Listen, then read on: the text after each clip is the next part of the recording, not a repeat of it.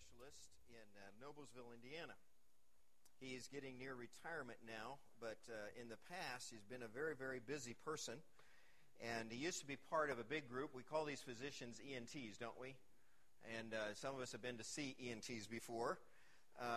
And he was part of this big group in Indianapolis of about 8 of them together. I think they had the largest practice at the time and had hundreds of patients going through there.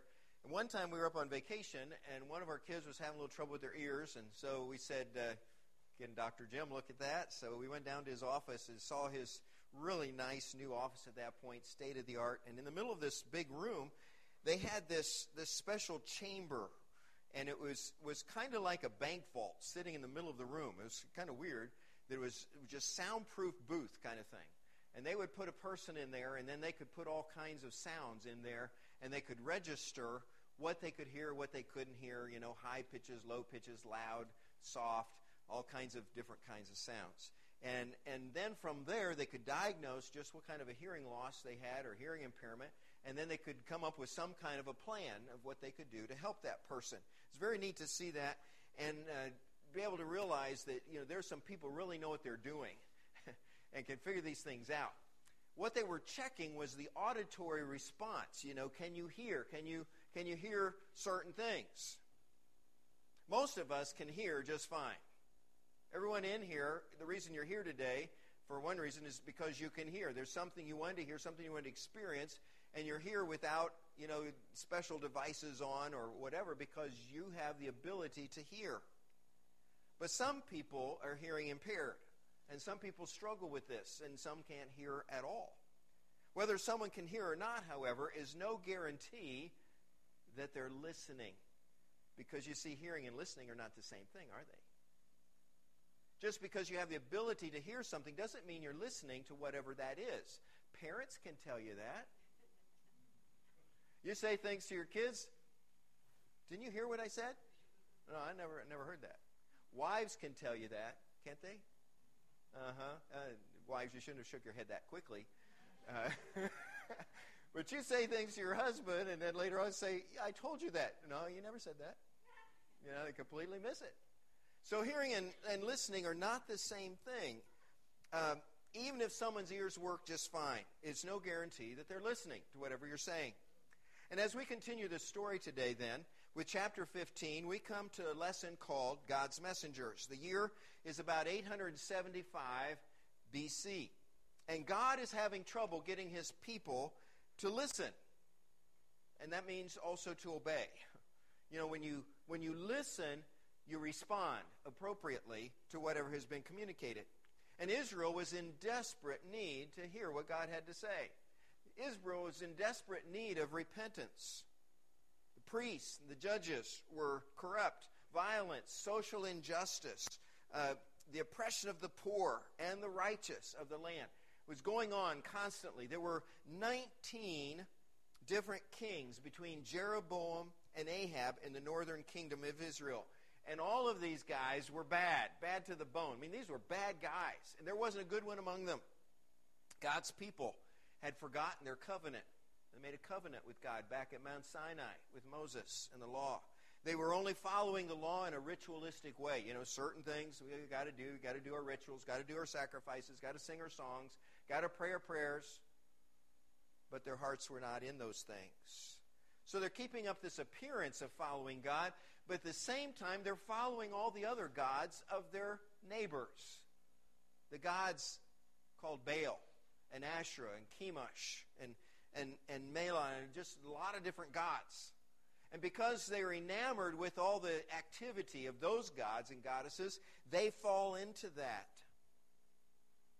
And so God sends messengers. God sends prophets. And these guys didn't get a very receptive audience, did they? They got hurt. They got killed. They had people imprison them. They had people mistreat them.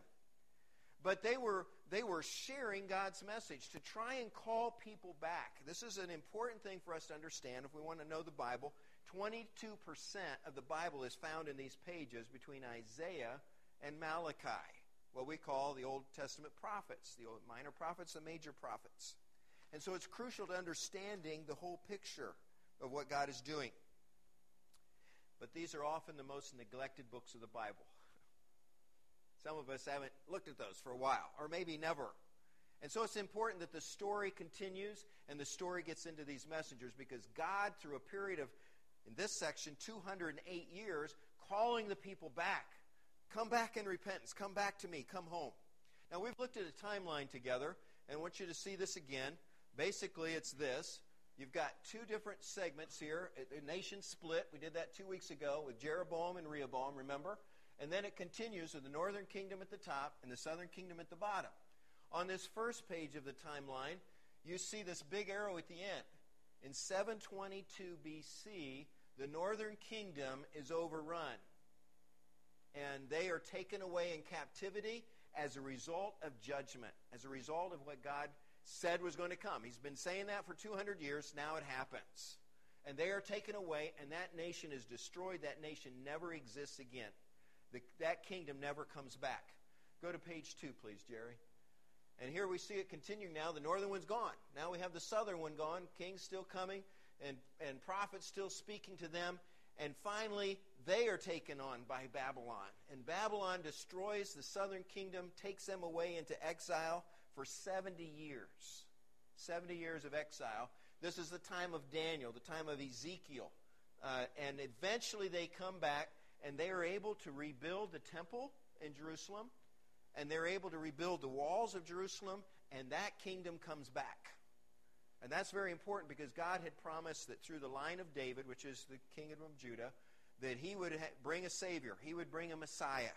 He would bring someone to redeem them and bring them back. And the nation comes back, and it continues. It's not as strong as it was before, but they continue right on up to the time of Jesus when he comes to earth. And then in 70 A.D., the temple is destroyed, and Jerusalem falls again, this time to the Romans. And then there's a long period there without a king on the throne until Jesus will one day come back, as Michael mentioned even in the communion meditation today. Now, interestingly enough, at this Christmas season, a lot of these prophetic things speak to this season, don't they? They speak about this coming Messiah. They speaking over a period of time for 700 years. They say one day God's going to send somebody. One day God's going to send a Messiah. He's going to send a deliverer, and he's going to change everything. We know some of these prophecies. We know Isaiah, for instance. It says, this one is going to be born of a virgin. That was said 700 years before it happened through Mary. It said in Micah that he would be born in Bethlehem. It said in Jeremiah that other children in Bethlehem would be viciously killed. And we found that to be true when Herod killed all the boys 2 years and under after Mary, Joseph, and Jesus fled and went to Egypt. And then Hosea tells us that God's going to call his son out of Egypt. And everybody said, well, why would that happen? Well, it's because they had to escape there. And it fulfilled later as Hosea made that prediction. The most complete prediction, perhaps, about the Messiah is found in Isaiah 9. You're familiar with these words. For to us a child is born. To us a son is given, and the government will be on his shoulders, and he will be called Wonderful Counselor, Mighty God, Everlasting Father, Prince of Peace. Of the greatness of his government and peace there will be no end. He will reign on David's throne and over his kingdom, establishing and upholding it with justice and righteousness from that time on and forever. So there will be a forever kingdom through Jesus, who is of the line of David. Well, with Christmas just 3 days away, I think it's important for us to remember that God is preaching this message. He's sending it out through his messengers, and it is ultimately fulfilled in this one person, Jesus, who actually fulfills about 300 prophecies. And that's an incredible thing that God did. Now, this morning we want to just focus on two of these prophets. We want to focus on Elijah and Hosea. Both of them took God's message to the northern kingdom, doomed for destruction. In 722, it's destroyed, taken away in captivity, and never heard from again. In the days of Elijah, the nation of Israel had sunk deeper and deeper into the cesspool of idolatry under the deliberate and unapologetic wickedness of King Ahab and Queen Jezebel. You ever hear of them? Notoriously bad people. It was like they were trying to outdo the kings before them. You know, they led you into idolatry, and they got you to follow Baal, but we're going to get you to follow Baal and Asherah and all these other things too, and we're going to build temples to them, so up in their kingdom in Samaria, they build a temple to Baal. And they make that the biggest place where Baal's ever been worshipped by anybody. And they're just chasing after this false god with every bit of their energy, every bit of their resources. But Yahweh, Jehovah, is a jealous God. Remember, he said that back in the first 2 commandments. He says, you shall have no other gods. You shall have no graven images. And he pursues them, and he says, this is not right. You need to come back to me. And so he sends these messengers like Elijah to speak on his behalf and to demonstrate, sometimes very powerfully, that there is one God and one God alone. First thing Elijah does is he predicts that there's going to be a time with no rain. And he says to Ahab, I'm going to pray that God will stop the rain. And the rain stops. And it won't start again until I pray that God starts the rain again. And for 3 years, the land of Israel has no rain. Imagine what that does for your crops. Imagine what that does for your productivity. Imagine what that does when you have to go to your neighboring countries to buy food because you have no way to raise food of your own. And so in this time of prosperity, suddenly there is this time when they can't do anything right. And he's striking at the heart of the god they were serving, which is Baal, because Baal was a fertility god. And his promise, supposedly, was that they were going to produce a lot and that they were going to have good crops and a good harvest. And now suddenly they can't have one. So he's already striking at the heart of this false worship of Baal. And then at the end of this time, when he's about ready to pray that the rain would start again, he challenges King Ahab and Queen Jezebel and all their false prophets and priests to a duel of kinds, to a contest. And he says, let's go out to Mount Carmel. Mount Carmel is where you have your strongest, highest place for the worship of Baal. And he knew that there was an old altar there to Jehovah, but it had broken down, been disregarded for hundreds of years. And he says, let's have the contest there. So you assemble all of the prophets of Baal, all the prophets of Asherah, and they bring together 850. That's a large group of people, 850 people on one side. And you get over here and you build up your altar, and you arrange the wood on it and the sacrifice and everything. And then you're going to call on your God to strike it with fire. You're not going to light the fire. You're going to ask Baal to do that. And I'm going to build up this altar here for Jehovah, and I'm going to put on the wood, and I'm going to put on the sacrifice, and then I'm going to call on Jehovah to bring the fire in order to burn up that sacrifice. So he says, you go first. And so the prophets of Baal and Asherah, they're calling on Baal, and of course Baal can't hear. He doesn't have ears. He's not alive. He doesn't exist. But they're serving and worshiping and challenging this God that they love, this God that they serve, this false God, to send fire from heaven and to start this wood burning. Of course, nothing happens all day long. And so Elijah taunts them. He says, well, maybe he's gone on vacation. Maybe he's busy. Maybe he's on a long journey. He can't hear you. Better cry louder. And they start cutting their bodies with knives and spears, trying to track Baal's attention. And all day long this goes on. Finally, as it gets towards the afternoon hours, Elijah says, okay, enough's enough. You guys stop. I'm going to call on God. He prays a very simple prayer. God, these people need to know who the true God is. And I pray you will answer with fire. And as soon as he finishes that prayer, God sends some kind of a lightning bolt or whatever it is, and this thing starts burning so profusely that even though they had doused it with water and they had tried to prevent anything from starting to burn, all of a sudden the whole thing is just burn up, just consumed with fire. And the people fall down in praise to God, and they begin saying over and over again, the Lord, He is God. The Lord, He is God. And Elijah says, we'll gather up all of these priests of Baal, all these false prophets, and let's destroy them. And so 850 of them are executed. He says to King Ahab, now the rain's coming. I'm going to pray for rain. And they see just a little bit of rain cloud coming in from the Mediterranean Sea. So King Ahab gets in his chariot. He rides back to Jezreel, where his queen Jezebel is. And Elijah decides he wants to get there first. He doesn't have a chariot, so he just gathers up his robe into his belt, and he starts running. And he outruns the chariot all the way back to Jezreel, a distance of 18 or 20 miles. And he gets there before Ahab, just in time to announce to Jezebel, all of your priests, all of your prophets have been done away with. Of course, she flies into a rage, and she tells Elijah, if I don't kill you before tomorrow night, something's wrong. Your life is on the line. And he runs again.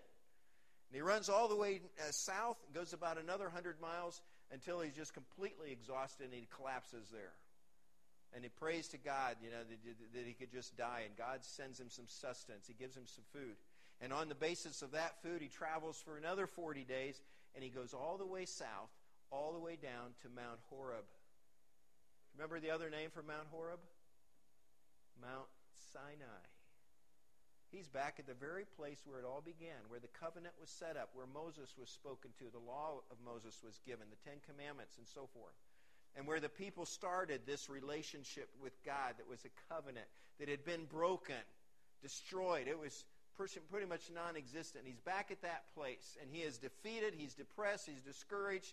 He believes he's the only true person left. You ever get that way? You ever believe you're the only person being honest, the only person following God, the only person that is standing up for what is right? That's exactly how Elijah felt. And he prays to God, this is the end. I just want to die like this. This is it. I'm the only one. God says, I want to say something to you. Do you have your ears on? Can you listen? He says, I want you to go out to the edge of this cave and I want to speak to you. And I want you to hear a message from me. The Lord said, go out, stand on the mountain. Stand on the mountain in the presence of the Lord, for the Lord is about to pass by.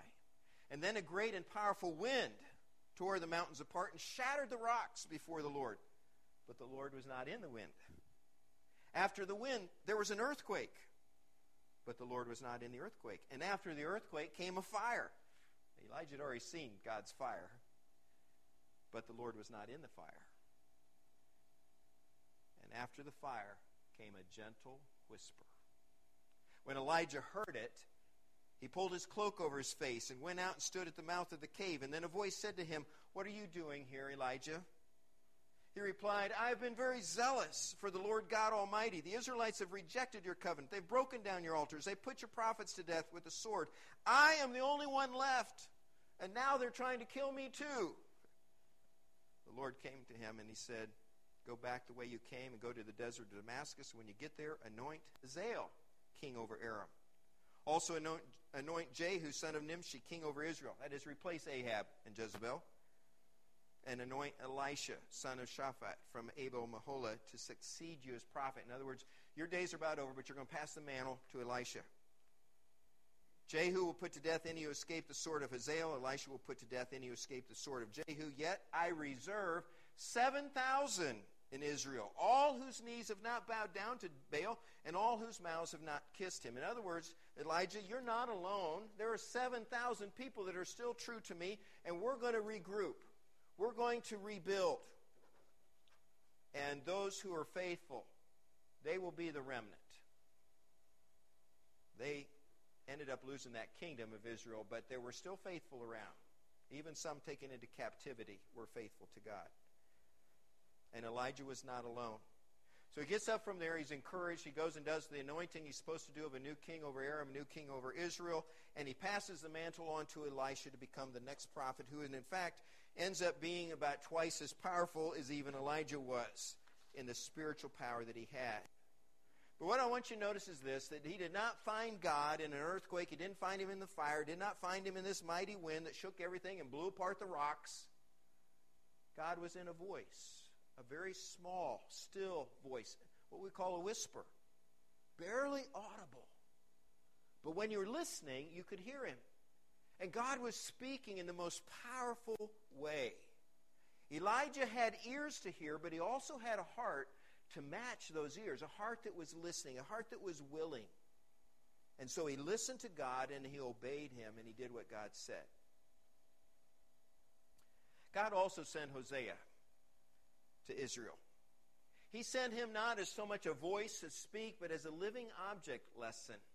If you've read from chapter 15, you realize that Hosea was called into service as a prophet, and he was told not to say so much, but as to do something, as to marry this woman that he knew would be unfaithful to him. Now, we don't counsel young men to do that.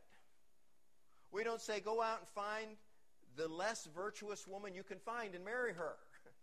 Go out and find yourself an adulteress. Go out and find yourself a prostitute and marry her. But that is exactly what God tells Hosea to do.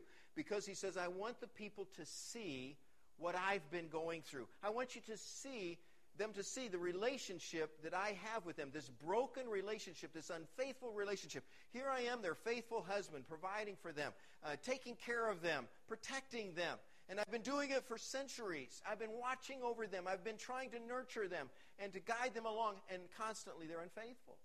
Constantly they're pursuing their other lovers, the other gods and goddesses that are not gods and goddesses at all.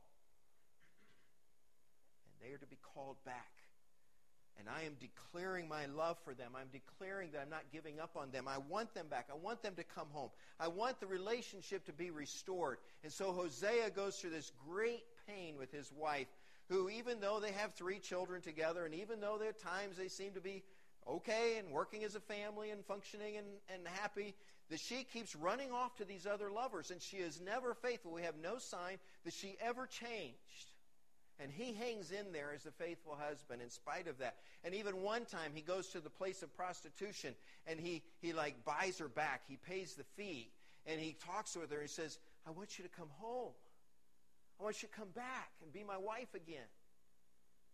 And so God was showing the lengths to which he will go to pursue us and to bring us home again.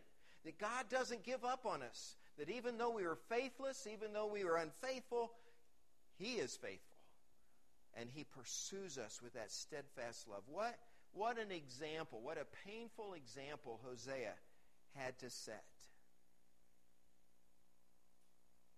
There's certainly no indication that Israel ever turned back to God.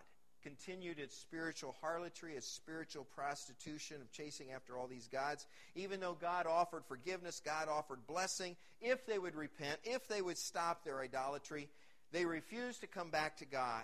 They heard the message, but they never listened. They never listened. God's quiet, still voice is still calling today. He doesn't generally use bullhorns. He doesn't generally use megatrons. He doesn't generally use, messages where millions of people would be captured by it and can't resist it. And he generally speaks in this still small voice, doesn't he? This Bible is a powerful book. It's the most powerful book in the world. This Bible is the Word of God. This is God revealing himself to us, telling us his message, giving us warnings, giving us promises, giving us his blessings, telling us how to live life. And yet, even though you may have 10 or 20 of these things around your house, it may sit on a shelf for weeks at a time. It's a still small voice. It's a whisper. Are we listening? Prayer. Again, a still small voice. You don't even hear God speaking when you pray to God, but God can speak to you in prayer. God can touch your heart. God can communicate to you. God can reveal things to you and bring wisdom to your life if you're listening. And it's inaudible. Doesn't even require the ability to hear something. But if you listen, you will get God's message. Hearing and listening are not necessarily the same thing. One is simply proof of normal auditory response. You have the ability to hear. Great.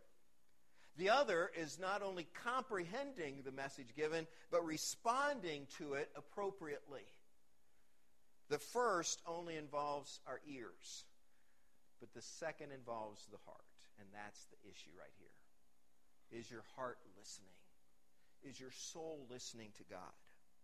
If you have heard God's message today or any other day, are you listening? Are you ready? Are you willing? Are you open? Are you obedient? Are you responding as you need to? Are you repenting? Are you willing to admit the errors of your ways and to turn back to Him, the one who loves you, who knows you better than you know yourself, and who wants to bless you, who wants to help you? He is the faithful husband. We are the unfaithful bride. And we must come back in repentance. It is not too late to repent. It is not too late to learn to listen. And I pray not only your ears will be listening, but your heart as well. Let's pray. Father, I pray that you would be on our hearts today, that we would not be shut off, we would not be distracted, we would not be so enamored with things of the world that your message, your quiet whisper, can't get through to us. We open our hearts to you. We open our will, our soul, our spirit to you. Not just that we would hear a message, but that we would listen. And I pray today that you would be with every person here, the sound of my voice, as they have heard your word, that they would not only hear it, but they would do what you expect, what you require, what you so desperately want us to respond with. Father, you've gone to great lengths to save us. You have sent your Son into the world. We celebrate that this week, that Jesus came as a baby to live that perfect life, to give his life so that we could go free. We're listening. We're listening to whatever you would say to each of our hearts today. If there's someone here today, Lord, that needs to accept Jesus Christ as their Lord and Savior, as the leader of their life, as the Savior and Redeemer of their life, to get them away from their sins and the penalties, may they do that. If there's someone here that has been playing back and forth between other gods and goddesses and saying that they serve God, but there's still all this other stuff going on in their life, may they, in repentance, come back to you today. May they come back as you expect them to surrender, to humble themselves, to confess those sins, and to receive your forgiveness. For all of the rest of us that may not be listening so well, may we learn to listen.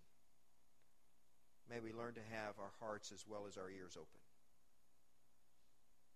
I pray in Jesus' name.